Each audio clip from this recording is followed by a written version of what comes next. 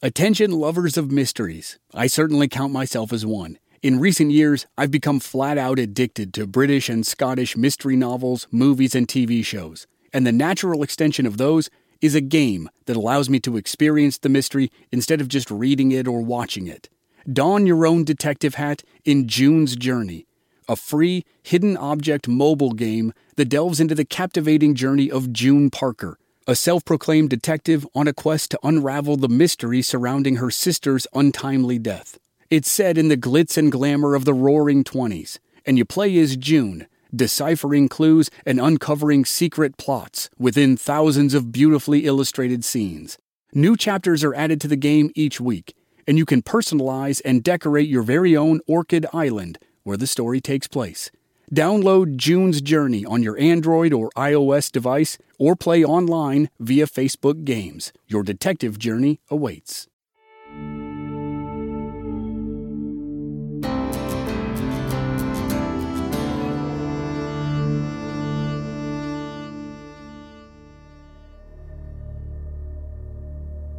Ten Texas Rangers trained their guns on the Sharp House, a brothel on the northern outskirts of Del Rio, Texas. It was December 1st, 1906, and the Rangers had the place surrounded. Captain Rogers ordered all the ladies to come out. The Rangers knew their man was inside, and they were going to take him tonight. That man was Ed Putnam. He was a horse thief and a killer to boot. It was 2 weeks ago that he arrived in Del Rio under the name A.R. Sibley. Now, as ever, Putnam had left a trail of frauds and bodies in his wake. But this was the end of the line. Sheriff John Robinson was growing impatient. For 30 minutes now, it had been more of a standstill than a standoff. Then the sheriff finally ordered his men to open fire. Putnam survived the volley and took cover in the rear of the house. But now he was in a tight spot. He had guns on him from all sides. Escape was impossible, but he couldn't just sit there. They were giving Putnam hell, and he needed to give some back. So he went to the window and lined up his shot. He pulled back the curtain with the barrel of his revolver, and just as he did, a bullet nailed him beneath his left eye. It severed his jugular and exited through his shoulder. Ed Putnam fell dead, and the ranger who did the job was a new recruit, a young dead-eyed shot named Frank HAMER.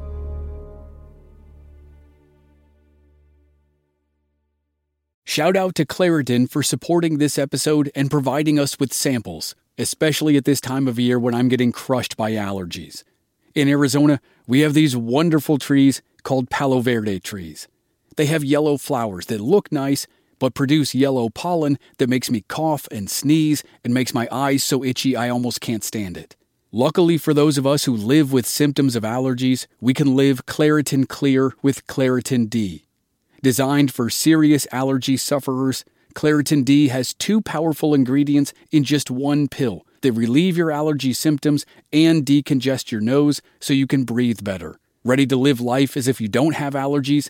It's time to live Claritin Clear. Fast and powerful relief is just a quick trip away. Find Claritin D at the pharmacy counter. Ask for Claritin D at your local pharmacy counter. You don't even need a prescription. Go to Claritin.com right now for a discount so you can live Claritin Clear. Use as directed. Hey, it's Kaylee Cuoco for Priceline. Ready to go to your happy place for a happy price? Well, why didn't you say so? Just download the Priceline app right now and save up to 60% on hotels. So whether it's Cousin Kevin's Kazoo Concert in Kansas City, go Kevin, or Becky's Bachelorette Bash in Bermuda, you never have to miss a trip ever again. So download the Priceline app today. Your savings are waiting. Go to your happy place for a happy price.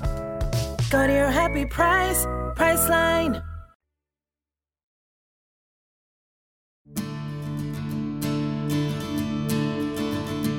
From Black Barrel Media, this is Legends of the Old West.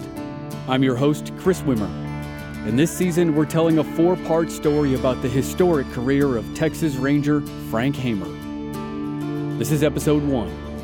The Kid from Wilson County.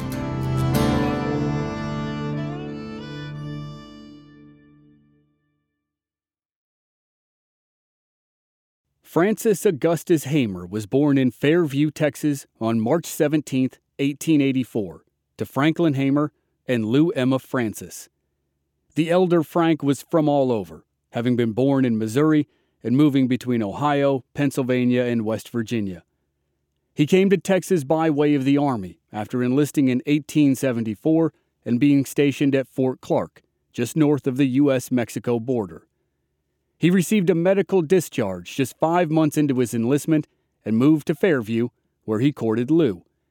The two got married in 1881, and just 10 months later they had their first boy, Dennis Estill Hamer. Then, in 1884, came their second son, Francis. And then came all the rest: Sanford, Harrison, Mary Grace, Patience, called Pat, Alma, and Flavius. Lou and Franklin were family people, but Franklin had never lost his proclivity for moving around. In the years that they were having and raising their children, the Hamers moved twice. First from Fairview to Bend when Frank was 6, and then from Bend to Oxford when he was 10. That's where they would settle for years, in the Texas Hill Country, on the road from Llano to Fredericksburg. Frank's father opened a blacksmith shop, where Frank and his brother gathered wood, pumped the bellows, and worked the anvil. The Hamers were devout Christians. They attended camp revival meetings, and Frank's own grandfather had been a minister. Like many in those days, the main book in the house was the Bible. And though Frank didn't end up as a man of the cloth, as he thought he once would, the values he cultivated stayed with him for the rest of his life. And he learned from other places as well. Frank was an athletic young man, but he preferred the solitude of outdoorsmanship to team sports, so he took to the wilds. It was common for boys to be skilled in marksmanship, and Frank would often spend hours or even days out there with only a knife and a rifle. He paid close attention to the wilds, and it was there that he learned the calls of birds and deer. He learned how to identify plants and insects, how to read animal tracks, and he honed his sharpshooting. He learned patience, resourcefulness, and curiosity. And he learned 2 more important lessons. First, the world was separated into top dogs and underdogs. Honor and pride were everything in those days, and Frank learned quickly to defend himself from bullies who pounced on his shy demeanor. Frank learned that sometimes a swift, powerful use of force was necessary to get someone off your back. Second, he learned that life in Texas was hard, and that it had a rough history. Like anyone else in the hill country at the time, Frank probably heard countless stories from friends and family about the Comanche war parties that had patrolled the area in the old days. But he knew there wasn't conflict without opposite sides and different points of view. So instead of condemning Native Americans, like so many stories and books of the time did, Frank respected them. He said later, "I made up my mind to be as much like an Indian as I could." Even as a young man, Frank was guided by ideals of fairness, justice, and defending the weak. He was a confident young man who didn't suffer bullies, whether they gave him hell or anyone else. And when he was 16, the first test of his mettle arrived.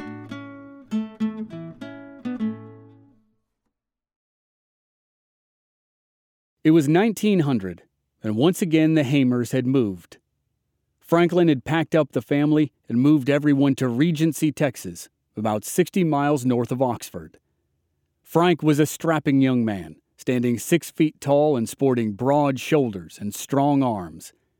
Frank and his 12-year-old brother Harrison had agreed to help work the land of a local sharecropper, Dan McSween. McSween was a widower, and in return for the help, he agreed to give Frank half the yield of the land come harvest time. It was a good enough deal that Frank and Harrison spent the spring on the farm. But McSween was one to hold a grudge, and it didn't take him long to notice that Frank was a skilled shot. McSween approached Frank one day, as the youngster was tilling the fields, and asked if Frank would do him a favor for $150. Frank had inherited his father's wry sense of humor. He looked up at McSween and asked him who he would have to kill. But McSween wasn't kidding. He answered that there was a local rancher he would have preferred to have out of the way. Frank was shocked. Not only was it wrong, he still wanted to be a man of the cloth. He refused and said he'd been joking a moment ago. McSween upped the offer to $200. McSween also promised that Frank wouldn't get caught. The plan was that McSween would bring the rancher over to the farm. Then Frank, hidden in a covered wagon, would shoot the rancher through a slit in the canvas. McSween probably shouldn't have given the plan away. Not only did Frank refuse, but he said he would warn the rancher of the whole thing. Off to the side, hiding behind a tree, Harrison heard it all. He also heard, just as well as Frank, when McSween promised to kill Frank if word of the idea ever got out. The threat didn't stop the HAMER boys. They warned the rancher of the plot against him. 2 days later, they were back on the farm doing their chores when McSween told Frank to get some food from inside. Harrison watched from behind a chinaberry tree as Frank emerged from the house with an armful of canned goods. Frank lost control of the cans and dropped them. As he bent over to pick them up, Harrison saw McSween a little ways off, pointing a double-barrel shotgun at Frank. Harrison called for Frank to watch out, and not a moment too soon. Frank ducked just as a shot flew past him. McSween fired the other barrel. It was buckshot, and it caught Frank from behind as he was running away. Frank fell. He was wounded, but he drew his revolver and fired back. Now McSween was wounded too, and it had only taken Frank one pistol shot. Harrison ran over to help his brother up, and McSween went into the house. The boys took refuge in a nearby ravine. Frank spotted McSween. He drew his gun, but Harrison warned against it. McSween was now on horseback, and he was armed with a buffalo rifle. They hid quietly, and eventually McSween lost the trail and rode off. The HAMER boys fled to their wagon. Harrison took the reins while Frank lay bleeding in the back. When the boys got home, somebody sent for a doctor. The doctor was able to remove some of the buckshot, but wasn't confident of Frank's chances of survival. But Frank made it, and the whole incident left him with two important lessons. First, the knowledge that he could keep his head cool and his aim steady, even after having been shot. And second, he would remember forever that it was an African-American man who had raced against time to fetch the doctor. Frank said, "A colored man was the best friend I ever had in my life." The wording of Frank's praise reflects the racial prejudices of the time, but Frank wouldn't forget that if it hadn't been for that man, he probably wouldn't have lived to see his 17th birthday. No doubt he would remember it in the future as he took on lynch mobs in East Texas. But for now, he was still a boy becoming a young man, and he was just about to come into his own.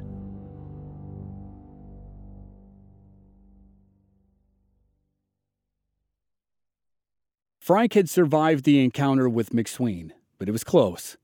Too close for his father's comfort, who feared that McSween may come back to finish the job. So Franklin sent his son 250 miles away to Sheffield, Texas, to recover on the ranch of a family friend, Barry Ketchum. Frank's time in Sheffield was just what he needed. He was able to make a full recovery. It also gave him time to pursue new hobbies and hone his skills.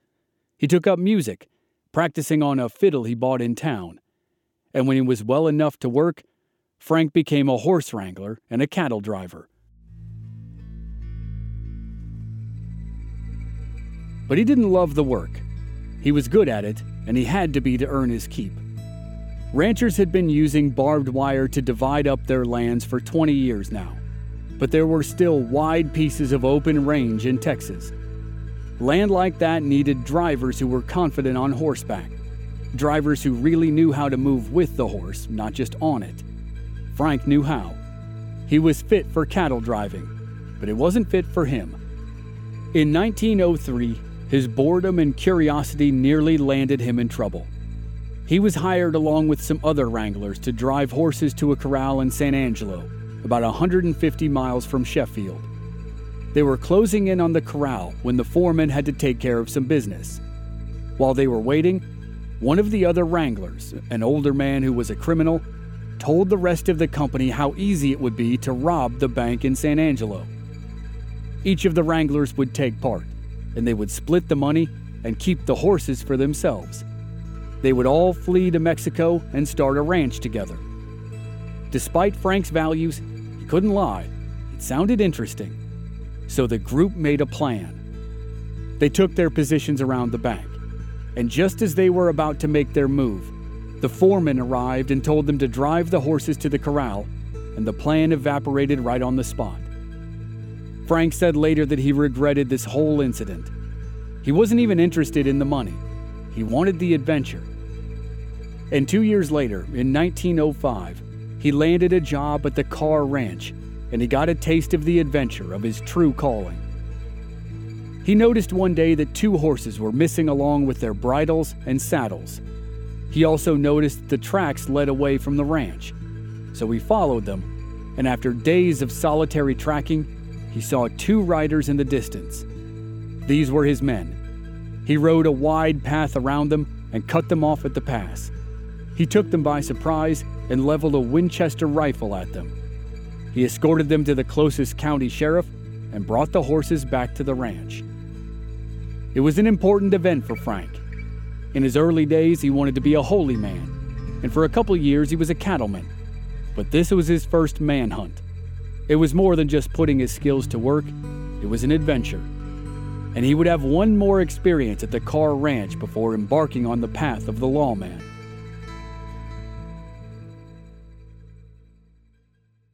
Sick of being upsold at gyms? My guy, you're currently a base member? For $90 more, I can upgrade you to our Shred membership. For $130 more, you'll be a Swole member. And for just $300 more, you'll reach Sweat Platinum. At Planet Fitness, you'll get energy without the upsell. Never pushy, always free fitness training and equipment for every workout. It's fitness that fits your budget.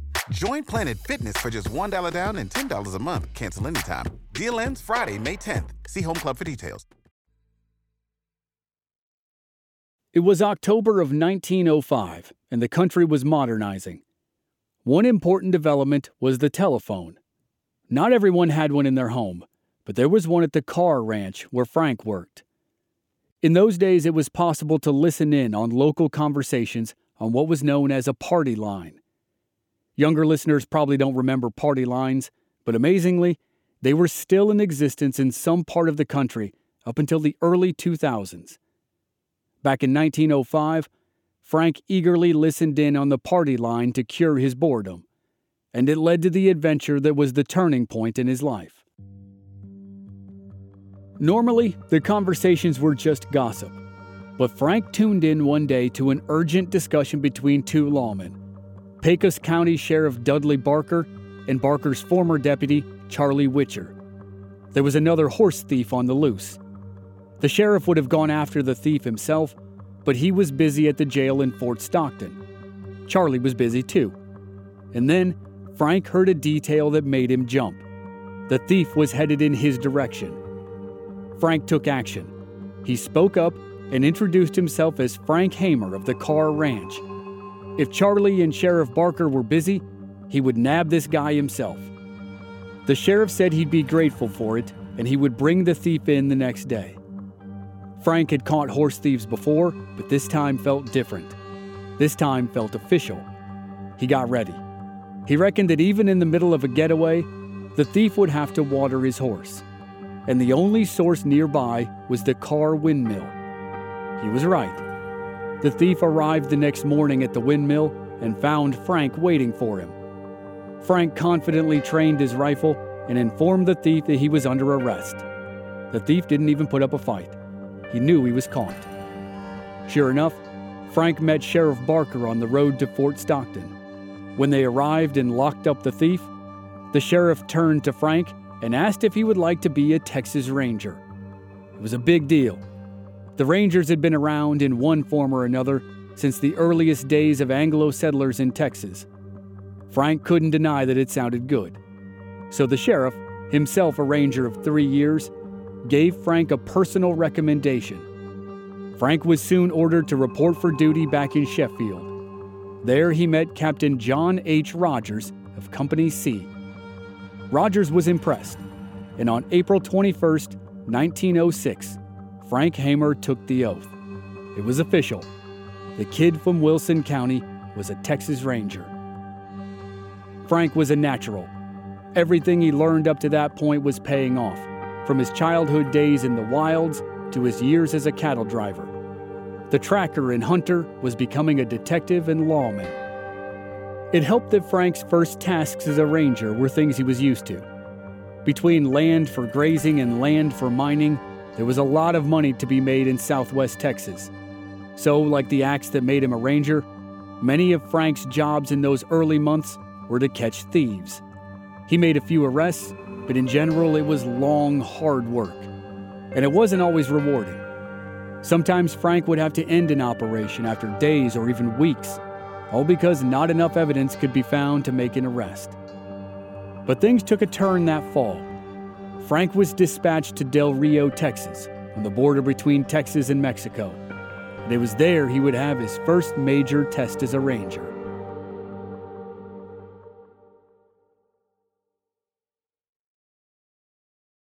Del Rio was a little town, but it provided no shortage of work for lawmen. The country might have been modernizing, but many parts of it were still the Wild West. The Rangers were stretched thin as they rode back and forth to police all the little towns of Texas. The Rangers received a call on the afternoon of November 30th. It was about a missing person, a man named Blake Cawthorn. His wife called it in. She said he'd left that morning and hadn't come back. Then the next day, on December 1st, someone found the body. Captain Rogers' investigation revealed something important. Cawthorn had turned up dead after making a deal with a man named A.R. Sibley. Sibley had arrived in Del Rio 2 weeks earlier, claiming to be a livestock dealer. But Cawthorn wasn't the first person to disappear after dealing with Sibley. John Ralston was a shepherd who'd agreed to sell his flock to Sibley for $6,000. They were on their way to the bank in Del Rio to complete the transaction. Then, 9 miles from town, Sibley shot Ralston. That happened just 1 week before Blake Cawthorn went missing. And now, Cawthorn had been found dead from a gunshot wound. He was slumped over in the front seat of his buggy, just a few miles from Del Rio. He was a rancher who thought he'd paid $4,500 to buy a flock of sheep from Sibley. It was the flock of the dead shepherd, John Ralston. But the flock wasn't Sibley's to sell. For one thing, he hadn't actually paid Ralston, he'd killed him instead. And for another, he didn't actually have the flock. John Ralston's boys were still tending it, and they'd grown suspicious after their father hadn't returned from Del Rio, and they'd put in a missing persons report. Whoever the dealer was, he had killed 2 men and had made off with thousands of dollars. The Rangers now had a manhunt on their hands. Frank and his partner Duke Hudson led a search party on foot. They set a bloodhound on the trail and combed through jagged terrain in search of the fugitive. Captain Rogers and Valverde County Sheriff John Robinson went to the scene of the latest crime. Blake Cawthorn's dead body was still slumped over in a buggy on the side of the road. Tracks led back to Del Rio, and that's where the Rangers continued their hunt. The sheriff discovered that A.R. Sibley was a fake name. The man behind all of this was named Ed Putnam. Putnam had drifted through the Southwest for the past 7 years and was an alleged smuggler. And the sheriff believed he was now hiding at a brothel in Del Rio. The posse of lawmen, consisting of both the sheriff's men and the Rangers, arrived at the brothel on the evening of December 1st, 1906. They immediately surrounded the place. Frank was posted at the back. All the ladies of the brothel were called outside. The lawmen gave Putnam a chance to do it the easy way. They sent the owner's daughter in with a message: give up and surrender. But Putnam wouldn't do it, so they had to do it the hard way. The sheriff gave the posse the order to open fire. They pelted the house with a hail of bullets, but to no effect. Putnam didn't surrender. Frank hadn't fired. He was waiting for any sign of life. Then he saw the curtain move a little. He wondered if Putnam had taken cover in the rear of the house. Frank didn't hesitate when his theory was confirmed. He saw the barrel of a revolver peek out from the curtain, and he fired. There was a thud from inside. The lawman went in to investigate, and there was Putnam, bleeding, with a revolver in his hand and $3,500 in his pockets. He was dead, and it only took Frank one bullet to kill him. The Ralston boys identified the body as A.R. Sibley. The lawmen found John Ralston's body too, in a gully 9 miles out from Del Rio. All the weapons on Putnam's person were confiscated, including a Colt .32 revolver. It was given to Frank as a memento for his first gunfight as a ranger. Frank was proving himself to be a promising recruit. He had discipline, and he seemed to understand innately what it took to be a Texas Ranger. Guts, a clear head, a sharp eye, and a steady arm. His initiative had helped him catch horse thieves. He was able to keep calm even under fire. And his boyhood days hunting and tracking made him a deadly sharpshooter. His star shone bright, and he was just 22 years old.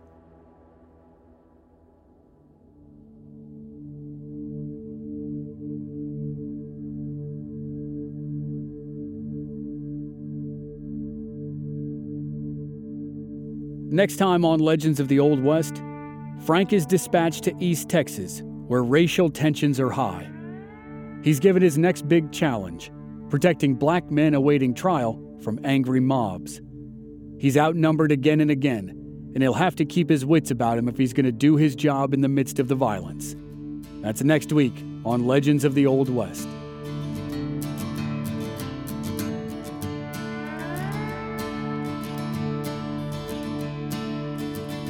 This season was co-executive produced by Stephen Walters in association with Ritual Productions. Research and writing by Dante Flores. Original music by Rob Valier. Audio editing and sound design by Dave Harrison. I'm your host and producer, Chris Wimmer. Find us at our website, blackbarrelmedia.com, or on our social media channels. We're at Old West Podcast on Facebook, Instagram, and Twitter. And you can stream all our episodes on YouTube. Just search for Legends of the Old West Podcast. Thanks for listening.